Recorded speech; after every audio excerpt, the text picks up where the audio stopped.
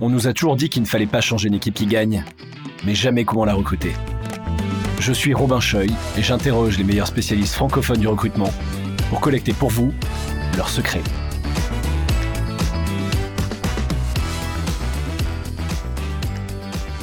Bonjour Laura, merci d'être sur Une Équipe Qui Gagne aujourd'hui. Alors aujourd'hui, on va parler du reporting pour traquer son activité dans le recrutement et pour s'améliorer, puisqu'on ne peut mesurer que ce qu'on peut améliorer que ce qu'on mesure. Bienvenue, merci d'être là. Est-ce que tu peux nous en dire un petit peu plus sur toi, sur ton parcours, ton expérience et un peu ton historique chez Miracle en particulier? Oui, bien sûr.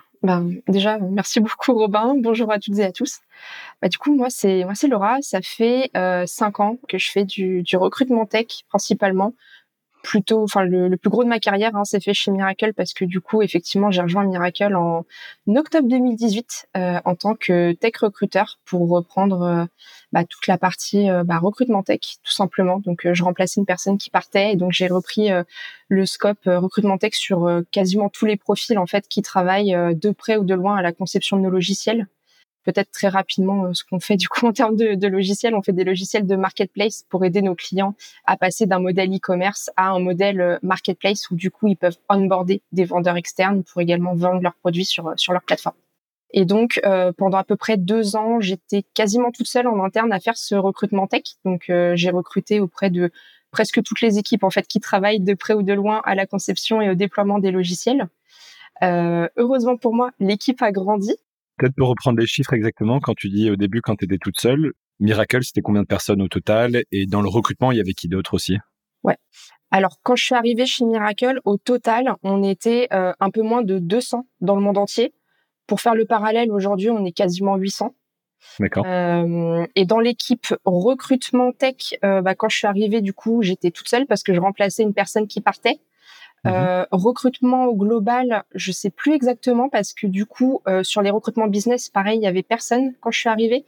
Et il y avait peut-être 1 ou 2 personnes aux US, mais c'est vrai qu'on avait un petit peu moins de liens avec ces équipes-là, donc j'ai pas forcément le chiffre en tête, mais on était 2 ou 3 maximum au recrutement à ce moment-là.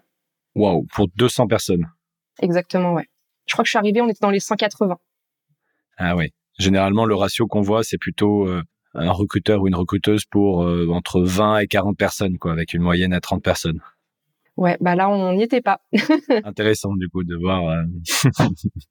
Donc, tu arrives dans cette situation-là et ensuite, entre-temps, tu avais passé l'équipe passée de 200 à 800, enfin 280 du coup à 800. C'est ça.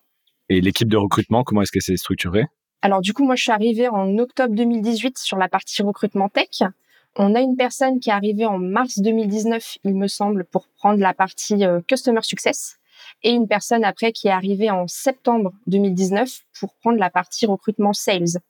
Et donc, ensuite, les équipes ont principalement grandi sur 2020-2021 pour rejoindre le pôle tech, le pôle business et le pôle sales par la suite. Donc aujourd'hui, dans le monde entier, au total, on est à peu près une petite vingtaine, je pense, de recruteurs répartis sur ces 3 pôles. Et on est d'accord que chaque recruteur est recruteur full cycle, c'est-à-dire qu'il fait à la fois le sourcing, donc la chasse au début, puis ensuite tout le suivi jusqu'au recrutement. Ouais, exactement. Sachant que là, on est en train de tester un petit peu le modèle sourcing, justement. Donc, on a un sourceur dans l'équipe recrutement sales, sachant que comme c'est encore assez nouveau chez Miracle, on essaye de voir un petit peu jusqu'où va le sourceur en fait dans le process pour que les scopes soient bien définis entre le sourceur et le recruteur et comment on garde la fluidité justement aussi au niveau du candidat, bien entendu. À ce sujet, je te recommande du coup d'écouter un autre épisode d'Une équipe qui gagne avec Rassam et Paul de chez Doctolib sur comment Doctolib a fait ce split. Et pour les anglophones, il y a aussi un épisode de A-Players qui est mon podcast en anglais avec Gareth Lewis de Grammarly sur comment ils sont structurés justement et qui répond un peu à ces questions. Jusqu'où va le sourceur? C'est une question assez importante. Et du coup, pour en revenir à Miracle et à toi, Laura, à quel moment, donc intéressant, j'ai l'impression que quand toi t'es arrivé, vous étiez plutôt, on va prendre avec des pincettes le mot que je vais utiliser, mais vous étiez plutôt moins mature sur le recrutement, puisque une personne pour 200 employés ou 1 ou 2 personnes, c'est plutôt en dessous du niveau de maturité moyen qu'on voit. Est-ce qu'à ce moment-là, vous aviez déjà des reportings? Quels étaient les chiffres que vous regardiez? Et comment est-ce que les reportings ensuite que vous avez mis en place ont évolué? Voilà. Comment vous faisiez avant, peut-être d'avoir des reportings? Comment vous faites maintenant? Alors effectivement, l'équipe, elle était très très petite parce que du coup, quand je suis arrivée chez Miracle à Paris, du coup, on était 4 tout simplement. Il y avait la DRH, une HRBP, la personne que je remplaçais et une stagiaire. Et donc forcément, quand on est équipe de 4 RH qui vraiment touchent à tous les sujets RH, on est surtout sur des sujets très orientés de delivery. Donc très orientés du coup paye, administratif, recrutement, etc. Donc il n'y avait pas du tout une culture du reporting, de la data du coup côté recrutement. On traquait surtout des choses assez basiques et de manière très ponctuelle. Donc moi, à chaque point hebdo en fait que j'avais avec les managers, c'était le nombre de phone screen qu'on a réalisé récemment, le nombre d'entretiens, le nombre d'offres étendues, le nombre d'offres acceptées, mais ça restait vraiment très ponctuel sur un moment T. Quand tu dis ponctuel, c'est que vous faisiez ça toutes les semaines, tous les mois? Ouais. D'accord. Ouais, une fois par semaine. Ouais, c'est bien déjà, c'est une bonne pratique. C'est déjà bien. Après, ça restait vraiment très opérationnel et il n'y avait pas du tout de réflexion, on va dire, sur j'ai eu tant de phone screen, peut-être que ça fait trop, il y a un problème, je devrais avoir des meilleurs taux de conversion. C'était vraiment plus qu'est-ce que tu as fait en fait. Vraiment un suivi de l'activité très opérationnel. Et comment tu faisais déjà à ce moment-là? C'était une spreadsheet, c'était un email, c'était un message dans Slack, c'était comment tu faisais pour avoir cette donnée? Ouais, alors nous, on l'a récupéré du coup de l'ATS qu'on avait à l'époque, qui était workable, avec des fonctions de reporting très limitées sur le sujet, et ça se faisait plutôt par mail, effectivement. Enfin, un récapitulatif par mail, mais c'était aussi au détour d'un meeting hebdo qu'on a fait, où on le faisait à l'oral, et puis on avait également du coup ce mail un petit peu récap qui gardait une trace en fait dans le temps. Ok, très clair. Et donc déjà, on va dire la V0 de ce que vous aviez, c'était nombre de candidats rencontrés, donc de nouveaux candidats rencontrés dans la semaine. C'était quoi les autres? Tu peux peut-être les relister, comme ça on voit d'où vous êtes parti exactement. Ouais, alors du coup, le nombre d'entretiens téléphoniques qu'on avait fait dans la semaine, le nombre d'entretiens physiques à l'époque, mais voilà, les entretiens du coup de fin de process, le nombre d'offres étendues et le nombre d'offres acceptées. Ok. Il n'y avait pas de suivi du nombre de candidatures vraiment qui tombaient chaque semaine. Il n'y avait pas de suivi du tout au niveau du sourcing. Il n'y avait pas toutes ces infos-là. Ok. Et tu te souviens ce qui était un peu la moyenne, voilà, des ordres de grandeur sur chacun de ces chiffres? Nombre d'entretiens téléphoniques, c'était quoi? C'était 5, 10, 40. Offre étendue, c'était combien? Peut-être plutôt entretien téléphonique, ça se mesure bien à l'échelle de la semaine. Offre étendue, j'imagine, c'est plutôt à l'échelle du mois ou du trimestre. Ouais, c'est ça. Je pense que à peu près par phone screen par semaine, on devait être entre 10 et 15. Donc du coup entre une grosse quarantaine au mois. Les entretiens, on était plutôt sur 3-4 par semaine. Les offres étendues, on était plutôt entre 1 et 2 et en général 1 acceptée. 1 et 2 par semaine ou par mois? Par mois. D'accord. Ok. Donc 3 recrutements par trimestre par recruteur. À peu près, ouais. Sachant que au début, on faisait plein de choses. On contribuait aussi sur pas mal de sujets un peu plus people, RH, etc. Donc forcément, on n'était pas non plus, on pouvait pas non plus être concentré à 100% du temps sur du sourcing, du recrutement, parce que comme l'équipe était très petite, forcément, il fallait aussi contribuer un petit peu à droite à gauche. Bien sûr. Et ça, c'était surtout du reporting dans l'équipe de recrutement. Est-ce que vous faisiez aussi ce reporting aux hiring managers, donc les gens pour qui vous étiez en mission pour recruter dans leur équipe? Alors, c'était principalement dans l'équipe recrutement qu'on avait ces chiffres-là. Après, à chaque fin de semaine, on envoyait quand même au top management des chiffres justement sur ce qui allait venir. Donc, le nombre d'entretiens téléphoniques à venir, le nombre d'entretiens physiques à venir, etc., pour leur donner un petit peu de la visibilité sur ce qui allait se passer. Mais encore une fois, c'était très court terme parce que du coup, on n'avait pas forcément des pipes aussi alimentés que maintenant. Ok. Et déjà, je retire ce que je disais parce que je pense que vous avez déjà un bon niveau de maturité même à ce moment-là. Tout le monde ne suit pas ces chiffres à l'échelle de la semaine. À quel moment vous vous êtes dit ça c'est pas assez et ça va être important de mettre en place plus de reporting, tu vois? Quel a été le besoin ou la douleur qui a déclenché ça? C'est pas quelque chose qui a forcément été demandé, c'était plus une sorte de ressenti en fait qu'on avait, parce que à ce moment-là, on avait plus le sentiment qu'on était spectateur de notre situation plus qu'acteur du changement. Donc il y a des recrutements sur lesquels on a le sentiment que ça avance pas, mais on voit pas exactement où est-ce que ça bloque parce que comme on est vraiment pris dans un tunnel dans le delivery, on continue à faire des entretiens téléphoniques, on continue à faire des entretiens physiques, mais à aucun moment on relève vraiment la tête du guidon pour avoir du recul, de la visibilité et donc des arguments un petit peu pour challenger les besoins ou challenger le process ou un intitulé de poste ou une rémunération ou autre. Et donc ça, c'est déjà un ressenti que j'ai eu sur les premiers mois quand je suis arrivée.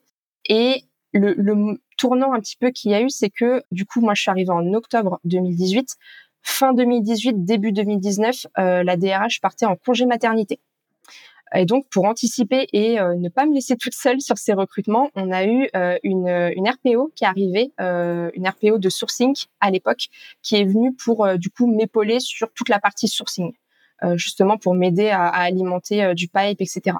Et c'est à ce moment-là, quand elle est arrivée, qu'on s'est dit c'est une super opportunité de faire du reporting parce que du coup, on a besoin de entre guillemets voir ce qu'elle fait et entre guillemets, ça c'est un petit peu cru, mais justifier aussi son headcount et vraiment montrer de manière très pratico-pratique la valeur ajoutée qu'elle a. Et donc c'est là où on a commencé vraiment à faire. On a commencé du coup par son dashboard de sourcing sur un Google Sheet très très classique où on traquait du coup le nombre de gens qu'elle avait contactés, son taux de retour, son taux de réponse positive, etc. Et c'est un petit peu ça le moment déclencheur qui a fait qu'on s'est dit ah ouais, en fait ça donne vraiment de la visibilité, il y a quelque chose à creuser là-dessus. Ok. Je précise, je pense que tout le monde l'a en tête, mais une RPO, c'est une personne une consultante extérieure qui vient dans l'entreprise en détachement, voilà, consultante qui vient en détachement pour aider en particulier sur le recrutement. Ça veut dire recruitment process outsourcing. Ça fait il me semble, à vérifier. Je crois que c'est ça, ouais. Ok. Et donc là, vous commencez à mesurer. C'est d'ailleurs souvent ce qu'on voit. Hein. C'est quand on commence à mesurer, on se dit waouh, je mesurais pas tout ça avant. Là, la première fois où tu fais le tableau de bord, tu te rends compte un peu qu'il y a des alertes partout, que toutes les ampoules sont rouges. Donc là, vous avez commencé avec une spreadsheet et un tableau Excel de base.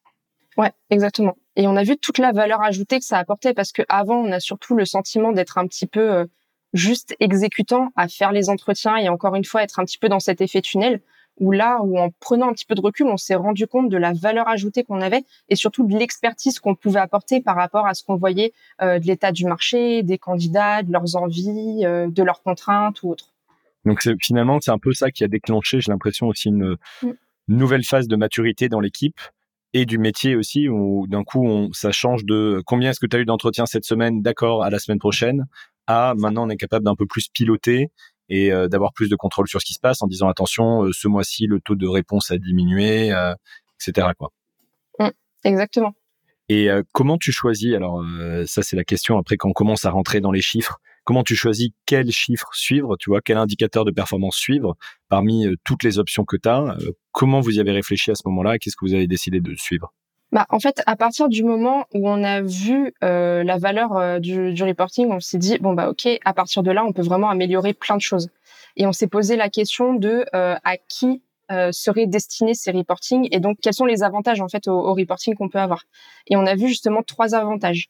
De 1, pouvoir traquer l'activité actuelle du recruteur juste pour savoir où on en est et sortir un peu encore une fois de ce guidon et puis relever la tête et de se dire ah oui, j'ai déjà fait 30 phone screens alors que des fois on s'en rend même pas compte parce qu'on est juste pris dedans. Donc traquer son activité actuelle, communiquer que ce soit à nos propres managers ou à hiring managers sur la base de concret ce qui s'est passé et analyser du coup ce qui va pas. Et donc 3e point, faire ses analyses et surtout les recommandations derrière. Quand on s'est rendu compte de ça, on s'est dit ok, dans ce cas-là, quoi faire? Parce qu'on peut toujours trouver 1001 KPI à suivre, à traquer, etc. Le but, c'est pas du tout de tout traquer parce qu'en plus, il n'est même pas possible de tout traquer. Et donc, il faut savoir bien peser le pour et le contre entre ce qu'il est intéressant de traquer et surtout ce qu'on peut traquer par rapport aux outils qu'on a. Parce que l'idée, c'est pas non plus de passer 3 jours par semaine à faire du reporting juste pour faire du reporting. Donc, on a commencé un petit peu par suivre ces données hebdomadaires de sourcing via le Google Sheet dont je parlais. Donc, le nombre d'approches, les canaux d'approche aussi. Est-ce que c'était sur LinkedIn? Est-ce que c'était sur GitHub? Est-ce que c'était via un mail qui a été trouvé, etc. Les taux de réponse. Du coup, combien de personnes ont répondu? Et en plus, quand ils répondent, qu'est-ce qu'ils répondent? et les taux de conversion, du coup, pour se faire une bonne idée de ce qui marche en termes de messages, éventuellement faire de l'A/B testing, etc. On a réussi à traquer ça dans Google Sheet en ayant une approche, alors certes très manuelle parce qu'il fallait rentrer toutes ces informations à la main, mais derrière il y avait beaucoup de formules qui calculaient le reste. Et en fait, on s'est dit bon, même s'il faut investir ce temps pour rentrer les choses à la main, on voit clairement le retour sur investissement avec tout ce qui est traqué et tout ce qui est calculé automatiquement. Et tu dis que vous rentriez ça à la main parce que la donnée qui était présente, j'imagine que vous utilisiez LinkedIn Recruiter. Bon, je fais une hypothèse, mais vous connaissant, j'imagine. Et, Ouais. et tu disais que vous utilisiez Workable aussi à ce moment-là. Workable ni LinkedIn Recruiter ne vous permettaient de sortir cette information, c'est ça? C'est ça. Dans Workable, ça nous permettait pas de vraiment traquer beaucoup de données. Donc, tout ce qui était sourcing, c'était pas possible de le traquer aussi finement qu'on le souhaitait, en tout cas, depuis Workable. Donc, ce qu'on pouvait faire depuis Workable, c'était traquer le nombre de candidatures en inbound, traquer le nombre de candidats, entre guillemets, qualifiés qu'on a ajoutés à la main dans le système, et traquer les taux de conversion d'étape en étape dans le process de recrutement.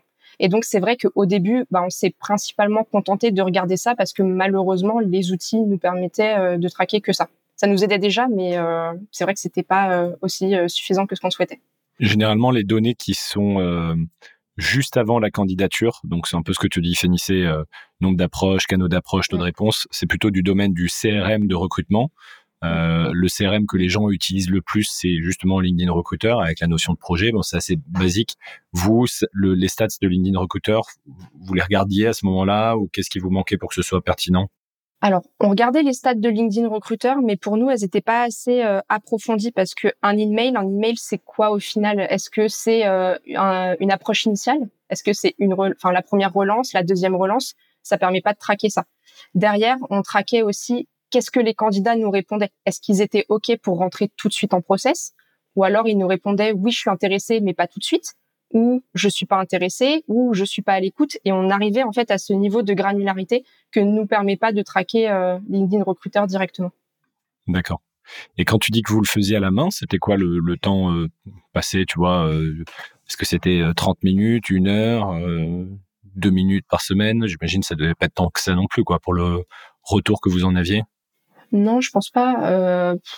En vrai, quand tu t'y mets et que tu fais tout d'un coup et que tu le fais de manière, bon, certes assez répétitive, je pense que ça mettait entre un quart d'heure et une demi-heure par semaine.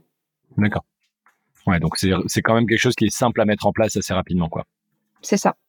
Je me mords les lèvres depuis tout à l'heure pour pas parler d'ailleurs suite CRM, donc je vais continuer comme ça. Mais il y a un autre point qui est assez important, qui est comment est-ce que tu fais ce changement? Et c'est une vraie évolution d'ailleurs de fond dans le métier de recruteur, je pense, qui est de rajouter plus de données, d'être un peu plus, on va dire data-driven en anglais. Comment est-ce qu'il y a une vraie culture du changement, un vrai changement à mettre en place dans l'équipe? Comment est-ce que vous avez fait ça, vous? Déjà, on a vraiment commencé pas à pas et c'est quelque chose qu'on a vraiment itéré avec le temps parce que en fait, on se rend compte qu'on commençait à traquer quelque chose et puis qu'en fait, c'est inutile de le traquer ou quelque chose qu'on aimerait traquer mais ça prend trop de temps. Donc c'est vrai qu'on n'a pas eu, de toute façon, on n'a pas de baguette magique pour savoir ce qui marche du premier coup. Donc, c'est un peu du try and fail et on recommence. Donc, c'est quelque chose qu'on a vraiment fait au fur et à mesure et qu'on a amélioré. Après, c'est sûr que quand on commence à mettre ça en place, c'est pas quelque chose qui va se mettre en place en 2 jours et que tout le monde va adopter rapidement, savoir utiliser et surtout utiliser le meilleur en fait des outils qu'on met en place. Et dans ce cas-là, ça se fait plus en mode pilote. C'est-à-dire que comme de mon côté, c'est d'abord moi qui ai commencé à travailler avec cette sourceuse, j'étais un petit peu le pilote justement dans l'équipe et donc c'était aussi pour prouver que ça marchait, montrer comment ça marchait et donc une fois qu'on prouve que ça marche, qu'il y a des retours, que les analyses qu'on fait pas forcément sont bonnes, mais en tout cas tiennent la route. Et du coup, il y a une adoption derrière parce qu'ils voient que ça marche. Il y a un intérêt qui se crée et en fait, ça suscite un peu la curiosité des autres qui se disent ah tiens, c'est intéressant que tu aies noté ça sur ce que tu as analysé. Moi aussi, je suis intéressée. Et après, ça passe par les partages de documents qu'on a fait, rédiger des petites documentations en mode how to pour leur montrer comment ils peuvent s'en servir et le faire par eux-mêmes parce que l'idée c'est pas de prémâcher le travail, mais qui comprennent exactement comment le reporting fonctionne, qui puissent le faire eux-mêmes et tirer un maximum de ce reporting-là, faire des workshops pour l'expliquer aussi. Et on a aussi eu un petit peu le buy-in du management parce que eux, pareil, ils passaient quand même d'un reporting où on leur disait bon j'ai fait 2 phone screens, ça n'a rien donné, à en fait j'ai fait 20 phone screens, sur les 20 il y en a tant qui ont avancé, ceux qui n'ont pas avancé c'était pour telle et telle raison. Est-ce qu'on veut changer quelque chose? Peut-être pas, mais en tout cas vous avez conscience que il y a peut-être potentiellement un bloqueur là et que ça explique pourquoi vous ne voyez peut-être pas autant de candidats que ce que vous souhaiteriez aujourd'hui. Et donc, ça s'est vraiment fait petit à petit. C'est une question que j'avais aussi. Donc, je suis assez d'accord. Quand on voit généralement ce changement de culture, c'est souvent parce qu'il y a une personne en interne qui dirige ce changement et qui se sent vraiment responsable, qui accompagne tout le monde. Ça, c'est important, et qui se passionne un peu de ça. Et il faut un innovateur ou une innovatrice qui tire tout le monde. Le deuxième point, c'est ce que tu disais aussi. Comment est-ce que tu fais pour avoir le buy-in du management? Comment est-ce que tu fais pour avoir le support des supérieurs, pas simplement dans l'équipe de recrutement, mais au sens large? Parce que c'est pas non plus simple d'expliquer, je pense, dans certaines équipes, au management, de dire, mais en fait, cette semaine, on va passer 5 heures à faire du reporting, à traiter de la donnée, au lieu d'envoyer des messages sur LinkedIn. Et je pense qu'il y a beaucoup d'entreprises encore aujourd'hui où le management répondrait en disant, non, mais envoyez plus de messages sur LinkedIn et le reporting, on verra plus tard, quoi. Comment est-ce que tu arrives en tant que, et là plutôt un conseil pour une autre personne qui voudrait être innovatrice comme toi dans l'entreprise, comment est-ce que tu fais pour embarquer un peu les gens et en particulier le management? Déjà, je pense qu'il faut pas forcément se caler dès le début, justement 5 heures dans la semaine pour faire du reporting parce que du coup, le ratio entre le temps investi et justement peut-être le manque d'intérêt en face, il est pas bon. Donc, c'est déjà montrer qu'il y a un intérêt et y aller vraiment petit pas par petit pas. Regardez, j'ai traqué ça, leur montrer le résultat et en fait, leur montrer que ça va être dans leur intérêt, en fait, qu'on n'est pas juste là pour être des machines de guerre qui vont envoyer plus de messages et montrer en fait avec des ratios ou vraiment des analyses plus poussées que en fait ça prouve que là on a rentré plus de candidats en process, que le taux de conversion il est le même. Donc c'est vraiment y aller petit à petit et faire des petites recommandations par petites recommandations. Et c'est vrai que en général, au début, ils vont pas forcément être preneurs ou ils vont pas répondre aux mails justement de synthèse qu'on leur envoie. Mais quand ils voient que l'analyse à leurs yeux tient la route et que les recommandations qu'on fait et parfois qu'on met en place, ça a un petit changement et ça a une petite influence positive, petit à petit, ils écoutent quand même. Surtout qu'on n'est pas, en tout cas à l'époque en 2018-2019, la fonction RH de manière générale n'était pas très data-driven, mais il y a d'autres équipes qui le sont. Toutes les équipes, par exemple, de sales, de business developers, etc., c'est des équipes qui sont quand même très data-driven. Et ça montre que eux, s'ils peuvent être data-driven et amener de la valeur, il n'y a pas de raison que nous, on puisse pas le faire à notre niveau. Ok. Donc, conseil numéro 1, la patience, et y aller progressivement. C'est ça. Okay. Puis alors, toute cette approche aussi un petit peu pédagogique avec eux, c'est sûr, c'est leur montrer que oui, on passe pas autant de temps à faire du sourcing ou à rencontrer des candidats. Par contre, le temps que j'investis là pour voir ce qui pose problème, en fait, ça va avoir son retour sur investissement par la suite. Ok. Et donc ça, c'est un petit peu derrière vous, cette déjà première phase de maturité, puisque là, vous êtes rentré dans une nouvelle phase de maturité. Vous avez changé d'ATS aussi. Donc, vous avez toujours uniquement un ATS, pas de CRM de recrutement. Comment est-ce que vous organisez aujourd'hui? Comment est-ce que vous suivez la donnée? Quelle est la donnée que vous suivez? Et comment est-ce que vous suivez la donnée en particulier juste avant l'ATS, c'est-à-dire nom d'approche, canaux d'approche, taux de réponse, etc., dont tu parlais tout à l'heure? Alors effectivement, on a changé d'ATS fin 2021, notamment pour avoir des meilleures features de reporting. Donc ça nous a bien aidé. Aujourd'hui, on est en train de mettre en place le CRM de Greenhouse. Du coup, c'est Greenhouse l'ATS qu'on a choisi au final. Donc on est en train de le mettre en place, mais comme on est une équipe recrutement éclatée un petit peu dans le monde entier, principalement entre l'Europe et les États-Unis, c'est vrai qu'il faut aussi mettre tout le monde d'accord sur comment on va configurer l'ATS, sur quoi on se met d'accord, etc. C'est pas toujours évident, ça met un petit peu de temps, mais une fois que ce sera mis en place, j'espère que ça nous aidera bien. Mais c'est en cours d'installation. Sur les reportings, du coup, on a eu accès à des reportings beaucoup plus poussés sur Greenhouse que ce qu'on avait sur Workable à l'époque. Et là, avec les fonctionnalités, on a pu créer des reportings automatisés.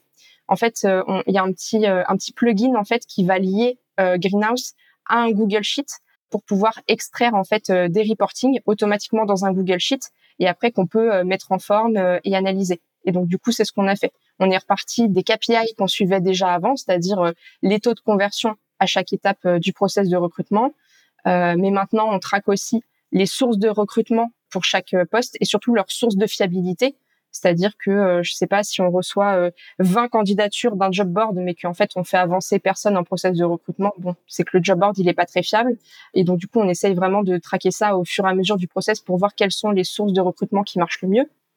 On a agrégé pas mal de données des différents onglets pour avoir une rapide vue sur le nombre de candidatures en inbound, de tout notre outbound via du sourcing, etc., des cooptations, etc. Et puis, on essaye aussi d'avoir des données un peu plus qualitatives sur, à chaque étape du process de recrutement. Est-ce que c'est nous qui rejetons les candidats? Pour quelles raisons? Est-ce que c'est les candidats qui nous rejettent? Pour quelles raisons? Et essayer, pareil, de tirer un petit peu des tendances pour voir s'il y a des choses qu'on peut un petit peu modifier.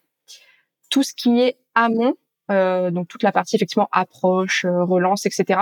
C'est toujours traqué à la main dans le fichier dont je parlais tout à l'heure, qu'on a continué à améliorer avec le temps, où on a rajouté par exemple une formule qui permet de voir parmi le nombre de réponses qu'on a, est-ce que les gens répondent surtout à l'approche initiale ou à la première relance ou à la deuxième. Pour comme ça nous permet de voir si le message d'approche il est bien ou combien de gens on permet de toucher grâce aux relances et donc du coup qu'on ne toucherait pas si on ne faisait pas de relance, etc. Mais c'est toujours traqué à la main et peut-être qu'avec le CRM, on arrivera à le traquer, mais là, c'est encore en cours et c'est une question à laquelle j'ai pas encore la réponse. Et d'ailleurs, est-ce que tu as des chiffres à partager là-dessus sur la proportion de réponses qui proviennent de la relance 1 ou de la relance 2? Eh ben, ça dépend énormément des postes pour le coup. Il y a des postes. Alors, il y en avait un qui m'avait beaucoup marqué. C'était sur les product managers sur lesquels je travaillais. Je crois que j'étais quasiment à 70% de réponses après la première approche. Okay. Donc je pense que du coup c'était pas mal. Et donc du coup je crois qu'après c'était 15% relance 1, 15% relance 2. Donc elles avaient quand même leur utilité, mais clairement le message d'approche initiale marchait bien. Alors qu'il y avait d'autres postes, il me semble que c'était les product designers. Pour le coup c'était complètement l'inverse. C'était 25 à 30% de taux de réponse en approche initiale. Donc ouais, si on était à 30%, je crois qu'après on était encore à 30% en relance 1 et 40 relance 2. Donc en fait, plus on relançait, plus on avait des réponses justement. Donc c'était complètement inversé. Donc ça dépend vraiment des métiers, peut-être de la temporalité dans l'année aussi. Là, je saurais pas dire parce que du coup, ça c'était sur la même période de temps, c'était plutôt sur le premier semestre 2022. Mais voilà, ça dépend vraiment des postes. Ok, mais ce qui est intéressant, c'est que bon, c'est ce qu'on voit aussi, hein, mais généralement, tu vas dire qu'il y a à peu près, en moyenne, entre le product manager qui était à 70% et le product designer qui était à 25-30%, en moyenne, tu as uniquement la moitié des réponses qui viennent du premier message et l'autre moitié des réponses viennent des relances, c'est ce qu'on voit aussi. En moyenne, oui. Bien relancer, ça permet de doubler le taux de réponse. Exactement. Est-ce qu'il y avait des pièges que vous aviez pas anticipés, des choses que, tu vois, des personnes qui nous écoutent aujourd'hui risquent de rencontrer dans les semaines ou mois à venir si il ou elle décide aussi d'adopter cette approche très data-driven? Déjà, ce à quoi on s'attend pas forcément, déjà, c'est se poser la première question, effectivement, qu'est-ce que je traque? Parce qu'on peut tout traquer. Et en fait, il y a des choses qu'on veut traquer, mais qu'on ne peut pas traquer ou de manière extrêmement difficile. Donc, quelque chose de très bête, mais par exemple, aujourd'hui, dans notre ATS, on n'est pas encore capable de voir quel est le temps passé par un candidat à chaque étape du process. Et donc, c'est problématique parce que du coup, on n'arrive pas à voir, ah bah tiens, il passe trop de temps dans cette étape-là, c'est peut-être pour ça qu'on le perd aussi. Alors que pourtant, ce serait une donnée qui est hyper importante à avoir. Au début, on s'était aussi demandé comment on fait pour partager de la data, pas juste pour partager de la data, parce qu'au début, on nous demande de la data, mais en fait, même les gens qui nous la demandent, au final, ils savent pas vraiment ce qu'ils veulent juste de la data. Et donc, il y a des datas au début qu'on donne presque telles quelles, parce que à nous, elle nous parle en tant que recruteur. Et en fait, non, il faut savoir aussi un peu la remettre en contexte et, je veux dire un grand mot, mais faire du storytelling, on va dire, autour de cette data pour vraiment expliquer, parce que 30% de taux de réponse, juste tout seul, ça veut rien dire, en fait. Il faut l'expliquer et remettre en contexte pour que l'interlocuteur en face comprenne vraiment ce qu'on veut dire. Et puis, ce qu'on a remarqué aussi, c'est vraiment déceler la demande de la data du vrai besoin qu'il y a derrière. Parce que, par exemple, on nous demande, quels sont les taux de conversion d'étape en étape ou le ratio entre les entretiens et les offres acceptées. Et parfois, il faut aussi être vigilant sur ce qu'on donne comme info et comment on la donne. Parce que souvent, on peut se dire que c'est presque donner le bâton, entre guillemets, pour se faire battre, parce qu'il y a des chiffres qui peut-être de prime abord ont pas l'air hyper sexy ou hyper encourageants. Alors que si on veut avoir de la vraie valeur ajoutée, encore une fois, en tant que recruteur, il faut vraiment comprendre en profondeur le besoin qu'a l'interlocuteur. Qu'est-ce qu'il veut vraiment en fait tirer de ces chiffres? C'est pas juste le taux de conversion en fait qu'il veut vraiment avoir, mais qu'est-ce qu'il veut vraiment voir derrière? Et c'est vraiment essayer de prendre ce recul et vraiment comprendre ce que veut vraiment tirer l'interlocuteur et pas juste simplement répondre à sa demande. Et ça, c'est des choses, des pièges dans lesquels on est tombé au début, et puis on a rapidement compris que on faisait fausse route et qu'il a fallu se poser plus de questions, ce qui a d'ailleurs rendu le job aussi plus intéressant, parce que si on est juste là pour fournir de la donnée, on peut le faire, mais c'est pas très intéressant. Le plus intéressant, c'est de tirer quelque chose de ça et de voir comment on peut être acteur en fait de cette recommandation. Oui, complètement. Et on revient un peu à ce que tu disais avant, du storytelling, de mettre du contexte à la donnée. Et c'est aussi ça qui donne de l'importance et de l'intérêt au poste. Et on bascule d'un poste où si on remonte, donc du coup, quand tu rejoins à peu près 200 personnes dans l'équipe, toute seule à faire du recrutement, beaucoup de volume de ce que je comprends, avec un reporting chaque semaine qui est OK, quel était le volume de la semaine dernière? Super, on se reparle la semaine prochaine pour voir quel est ton volume de la semaine prochaine. À un métier qui est aujourd'hui beaucoup plus stratégique, qui forcément, et d'ailleurs, je serais intéressé de voir quels ont été les impacts sur la performance de l'équipe. Mais j'ai l'impression que, c'est possible que vous ayez réussi à augmenter même le nombre de recrutements par personne en faisant plus de reporting, plus de données, parce que justement, c'est un métier qui devient plus stratégique. Voilà, et le fait d'avoir mis en place ces reporting, ça vous a permis ça aussi. Et du coup, ma dernière question, c'est quels ont été les impacts de ces reporting que vous avez mis en place, de cette maturité dans le recrutement sur laquelle vous travaillez depuis 5 ans et ton arrivée? On a compris la dimension, le travail est plus intéressant, plus stratégique, plus impliqué. Voilà, on comprend cette dimension. Sur la performance pure, sur la relation avec le management, peut-être, comment ça a évolué? Déjà, comme je le disais tout à l'heure, on était beaucoup en mode un petit peu tunnel. Là, ça nous permettait déjà de moins subir notre travail et de plus être acteur du changement. Et donc, rien que ça, la posture change complètement. Et surtout, ça fait qu'on a justement l'écoute du management, comme je le disais, parce qu'on devient plus crédible à leurs yeux. Quand on fait du reporting, on a justement une posture active qui montre qu'on se pose les bonnes questions et on essaye vraiment de faire changer les choses, et pas juste de subir la situation en mode désolé, ça marche pas, mais on fera mieux la prochaine fois. Donc ça, c'était vraiment top.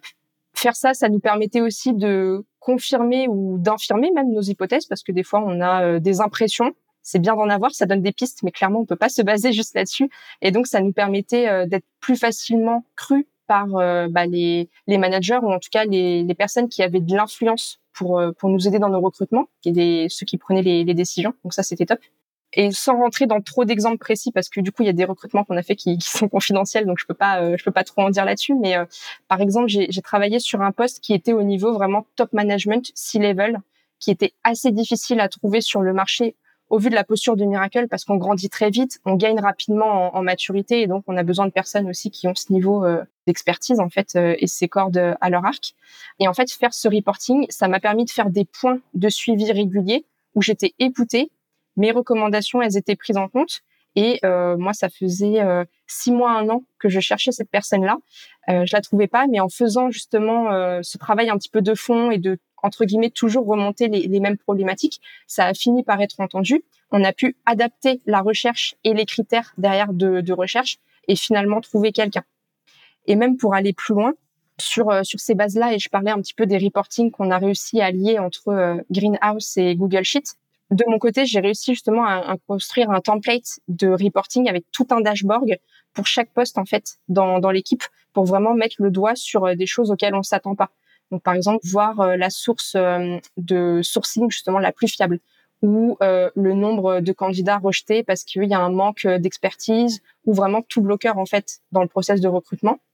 Et il y a un poste sur lequel on a travaillé justement, qui est le poste de product designer, sur lequel on avait quelques petites difficultés là-dessus. Et en repartant de ce reporting-là, et en amenant bien sûr aussi de l'intelligence humaine derrière, faire ce reporting, faire ce meeting au hiring manager pour leur montrer vraiment les points que nous, on estimait bloquants. Et puis, du coup, ils ont accepté d'adapter un élément du process de recrutement qui nous posait problème aujourd'hui. Et donc, on a réussi à s'aligner davantage avec les attentes du candidat, ce qui se faisait sur le marché, et donc réussir à avancer plus sereinement et faire avancer des candidats qu'on n'aurait peut-être pas forcément fait avancer avant. Et est-ce que ça s'est aussi traduit? Donc, je vois la notion, effectivement, le métier plus stratégique, donc plus d'impact sur les postes et les rôles qui sont les plus stratégiques, ça c'est assez évident. Tu disais qu'au tout début, quand tu es arrivé du coup en 2018, l'ordre de grandeur, c'était 10-15 phone screens par semaine, 1 à 2 offres étendues par mois et une offre acceptée par mois, donc à peu près une douzaine de recrutements par an par personne dans l'équipe recrutement. Aujourd'hui, est-ce que ce chiffre est resté le même? Est-ce qu'il a diminué? Est-ce qu'il a augmenté? Ce chiffre a augmenté pour le coup. Je pense pas forcément qu'on fait beaucoup plus d'entretiens, mais justement, comme on s'est posé les bonnes questions, les taux de conversion se sont améliorés et donc on a besoin de, entre guillemets, rencontrer moins de gens pour recruter. Aujourd'hui, nous, on a des objectifs de recrutement par trimestre qui sont à 5. Un recruteur tech doit faire 5 recrutements par trimestre. Donc, on est à 20 sur l'année. C'est les objectifs. Là, sur déjà même le début de 2022, mais même 2021, on a fait plus que ça. Chaque recruteur faisait à peu près 30% en plus de ses objectifs. Donc, on a réussi à faire plus. Je pense que la partie reporting, clairement, a aidé parce que du coup, encore une fois, on se positionnait plus comme acteur stratégique que juste exécutant opérationnel, entre guillemets. Je sais pas s'il y a que ça qui rentre en compte parce que forcément aussi, quand on est plus de recruteurs, on a moins de jobs individuellement. Donc, on peut aussi vraiment se concentrer et vraiment y aller plus en profondeur. Donc, il y a peut-être aussi le fait que l'équipe s'est plus étoffée et que en gérant moins de postes par recruteur, forcément, on va plus vite. Mais clairement, la partie reporting, ça nous a aidé, ouais. C'est impressionnant. Donc, vous êtes passé à peu près de 12 recrutements par an à entre 24 et 26 recrutements par an si vous faites 30% de plus que 20 par an. Et donc, vous avez fait x2 en 5 ans. Félicitations. Je pense que c'est un bon mot de la fin. Merci. Et espérons que les gens qui nous écoutent arriveront à cette augmentation également. Merci, Laurent. Merci, Robin.